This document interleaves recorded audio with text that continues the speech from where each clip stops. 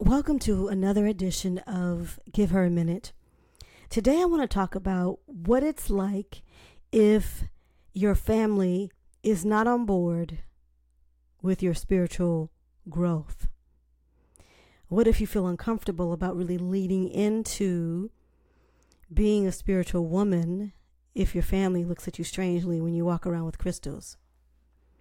Well, I'm going to share a story about my life. My mother was totally not in favor of my choices to do spiritual work. And so I had been living in Washington, D.C., had moved away from home, then come back, took care of my father, and then went back into New York and D.C. And then by the time I was like nearing 40, I decided to go to Brazil for a while, and then that didn't work out. I thought I was going to stay and maybe teach, but that didn't work out, so I ended up coming home.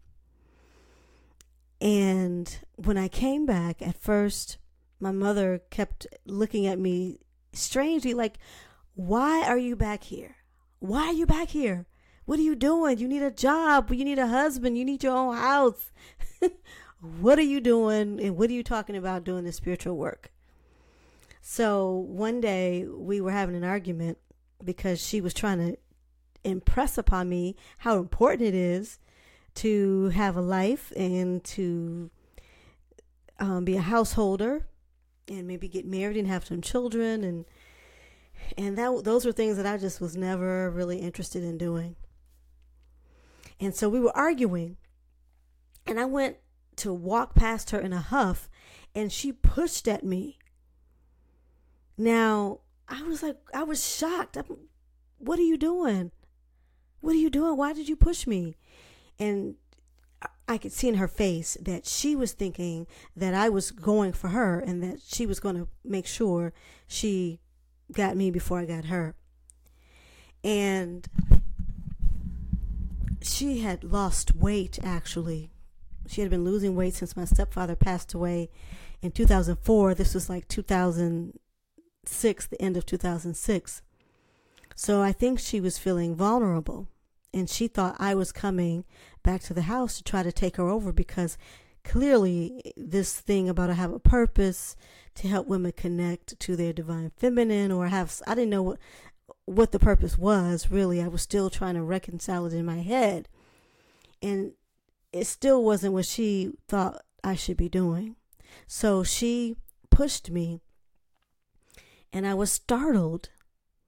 Now, this is the way my mother, I assume, would handle something because she was used to being the biggest in her family. She was the biggest of her sisters. She used to fight her sister Maddie's battles. Her mother would have her get up first thing in the morning to start the fire in the wood-burning stove. Even though it was cold and everybody should have taken a turn, her mother would have her do it. And she always felt that because she was bigger, that she was expected to do more and kind of be like a protector of her family. So we went back and forth. And I had left my car in Virginia, so I wasn't driving, and I was asking my mother to drive her car, but then she got mad at me and said that I couldn't drive it, but that's okay. I started taking the bus, teaching belly dance classes, and people were hiring me to come in and teach belly dance as a holistic spiritual practice. My mother kept looking at me strangely, telling me I needed to get a job, gritting on me, really. And then one day she asked me about a class, and I was shocked. I'm like, why you ask me about belly dance? And I know that this is something you really think is a waste of time. She said she had a dream, and she was a very prophetic dreamer. She said she had a dream. She woke up, and then she went down in the living room, and there was this big red chair in the middle of the living room. And she knew as soon as she saw the chair that it was for me. She took that to mean that she was supposed to welcome me in and help me do my work. And so she started changing after that. And what I started doing is giving her 10% of everything I earned. She saved it for me, I found out later, but I felt like she needed to know that I understand that I'm staying here and there should be an exchange of energy in some way. And she encouraged and supported me. So she was my main detractor, my mother was, when it comes to the spiritual work. Although she was spiritual in her own way, like she had prophetic dreams, she was empathic. She didn't think that that was a way to make money, or that was something that should be the center of my life. And it hurt my feelings. It really hurt my feelings because I felt like she should be the one that would be my main supporter, but she never really was. I don't even know why I thought that. She was never going to be that. Not in this life.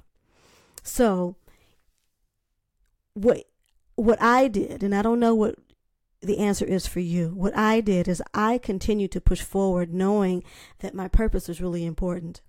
And then I gave part of what I earned to my mother to show her that I understand that there are nuts and bolts things like money and survival that need to be taken care of.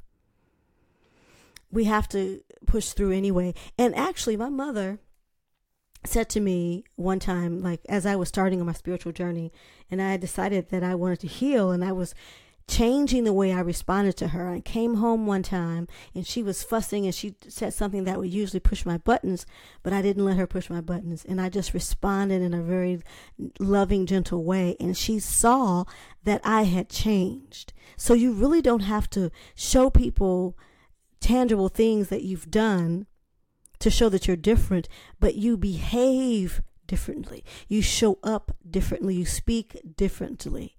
And then people really know that you've changed. So thanks for listening. This has been Give Her a Minute. If you like this, please subscribe.